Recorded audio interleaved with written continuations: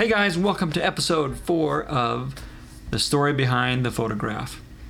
Today's episode is all about Mesa Arch, and for those photographers and those who have been there, know the chaos of Mesa Arch for sunrise. And as you can tell, it's a beautiful place for sunrise to witness. I highly recommend that you go there at least once and enjoy it if you can. Let's get into the little backstory of this photo here. So this was 2013, the first year that I had my camera, and I was feeling like I was, pretty good photographer. I had some Milky Way experience and was really starting to look into doing more landscape and travel type stuff, especially around southern Utah. I had been to several places hiking and backpacking in southern Utah, and I thought I'd like to go back again and get some photos of these places. I was scrolling Facebook, I think one afternoon or one day, one night or something like that before going to bed. And now a friend of mine, Tom Jackson, posted in Utah Photographers Group, said, "Hey, I'm headed down to Mesa Arch for a quick overnight trip, and I've got room in my car for 2 or 3 other people. Anybody interested?" And I thought, my parents taught me not to talk to strangers, but in this day and age, that's okay. We can look at their profile and see what, kind of get a good feel for them. So I got my kitchen pass from my wife, and I called her up and said, "Hey, there's this other photographer that's invited anybody that wants to go down and go get this picture of Mesa Arch. And, I think it'd be kind of fun and good experience for me to, get a cool picture." Of course, my wife was really supportive. She's the one that actually told me to buy a camera and kind of pursue this photography passion. So I sent him a message and said, "Hey, I'm interested in going. What's the plan?" So he said, so the plan is to leave Friday afternoon, early afternoon. We'll zip on down to Moab and he wanted to go shoot sunset at False Kiva, which is now closed. You can't go there. We met up with him with Tom, so it was me and another guy that also responded to his post, and we met at Tom's place and hopped in his car, met each other, and headed on down to Canyonlands. None of us knew each other, so it was kind of a funny experience to get to know 2 other people in a car that you never met before on a 4-hour drive down to Moab. So it was actually really, really kind of fun. And that's one thing I've learned over the years with photography is I've met a lot of people that I wouldn't have met otherwise, and a lot of cool people too. And this was probably the first time I'd gone out shooting with other photographers. Most of the time I was just, up to that point, I was just going by myself. So this was kind of fun to get out and see how other photographers work and maybe learn some things. And I did learn some things, and I'm glad I took this risk, I guess you'd say, to go out and do this trip with Tom and a guy named Carson.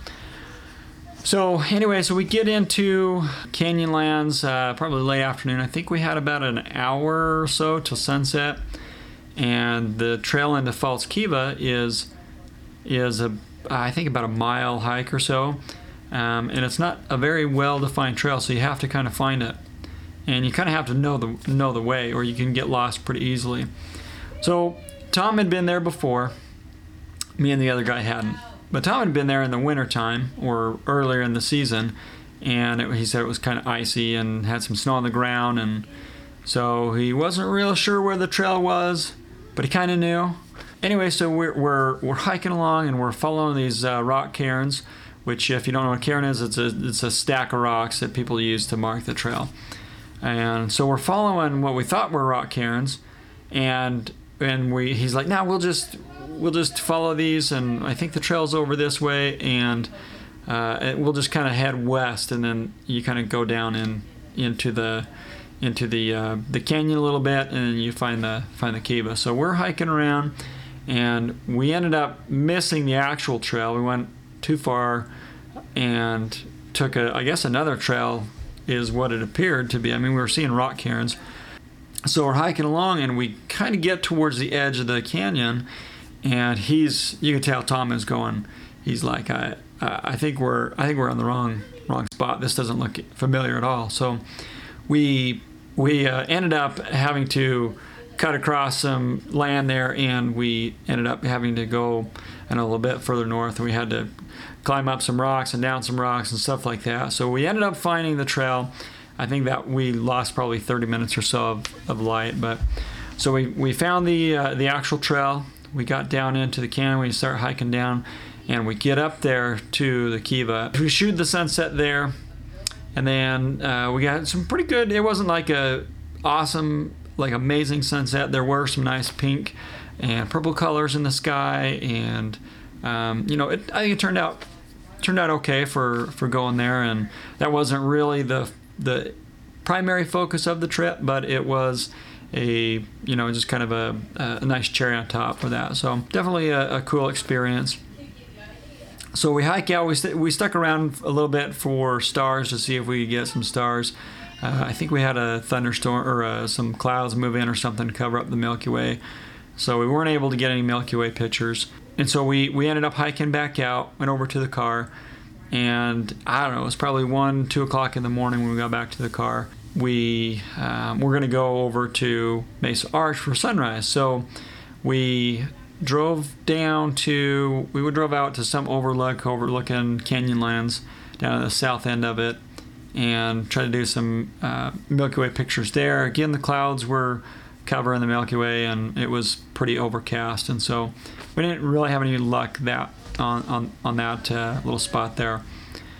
So we kind of decided, I don't know, it's probably 2:30, 3 o'clock in the morning. We decided, you know what, let's just go park at the trailhead, take a quick nap, and we'll get up at 4:30, 5 o'clock or something like that, and walk up to Mesa Arch and claim our spot.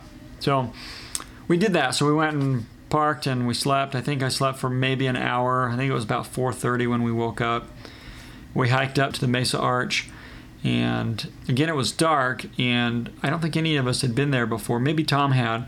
And the trail wasn't, and I don't know if it still is. I think they've done a little bit better job now, but it wasn't very well defined once you get up the hill and start going over to the, kind of down to Mesa Arch. It was kind of everywhere. It was really scattered, and so you could go left and you end up going a lot longer around, or you go right or straight, and it was just kind of a weird trail. It was dark, so we couldn't really see too well, but we eventually made it in a roundabout way, and we were the first ones there, and we just kind of hung out. Again, it was cloudy, so we didn't have much luck with photographing any stars. I think we took a couple photos along the hike up there and stuff, but not a whole lot of luck with that. So we went and we sat and we started looking at spots, getting right up front or right up close to the arch, so that as other people came in, they wouldn't fill in and kind of jump in front of us. So we started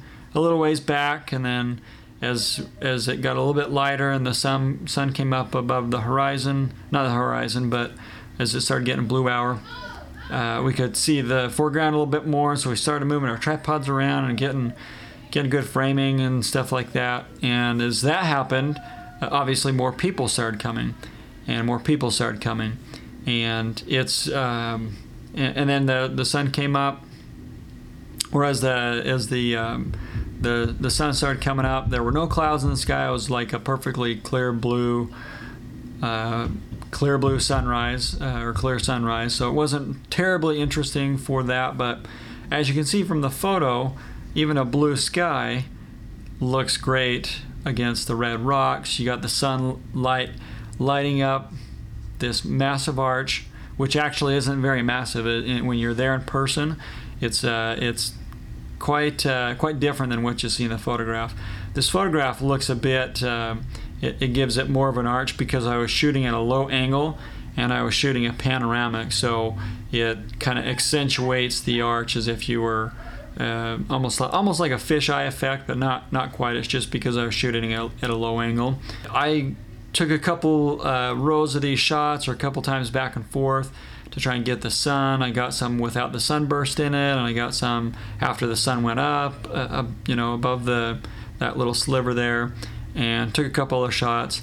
And then I was happy. I kind of got that sunburst look that I wanted to get with the photo. I'd never been there before, so I thought, hey, this is a pretty good success. So I stepped out. I stepped out, and there was 2 or 3 people that already jumped in my spot, and I went off and photographed in some other little locations, and it's definitely a really cool experience. And from the photos, I'm going to share a photo with you right now of kind of behind the scenes of the people there. You can see there's only really only a handful compared to if you went nowadays. It would be a lot more, and that's about any time of the year. This was on a Saturday morning, so there was a crowd. I don't think it got as bad as it does now, because that place is just getting more and more popular. And I've heard tons of horror stories of rude people, rude photographers getting in and cutting in front of people and things like that. Fortunately for us, we didn't have anything like that at this location on this trip. Overall, it was a good trip. I came back and I edited the photo, posted on Facebook.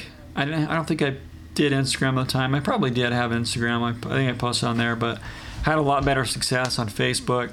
I think a bunch of people shared it, and my boss at the company I worked for commented and said, hey, we should get this printed for the office, and we should do it really big. And so I thought, hey, that's pretty cool. Yeah, let's do it.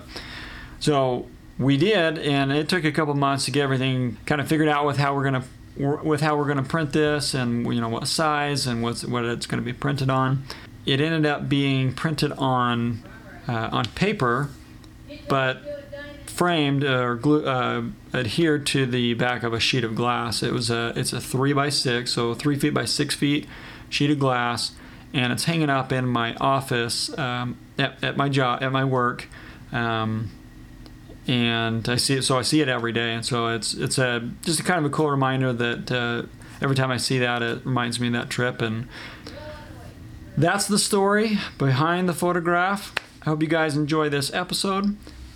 Don't forget to comment, like, and subscribe on YouTube or your podcast app that you're listening to. I really appreciate it. Thanks for listening. Till next time. Bye.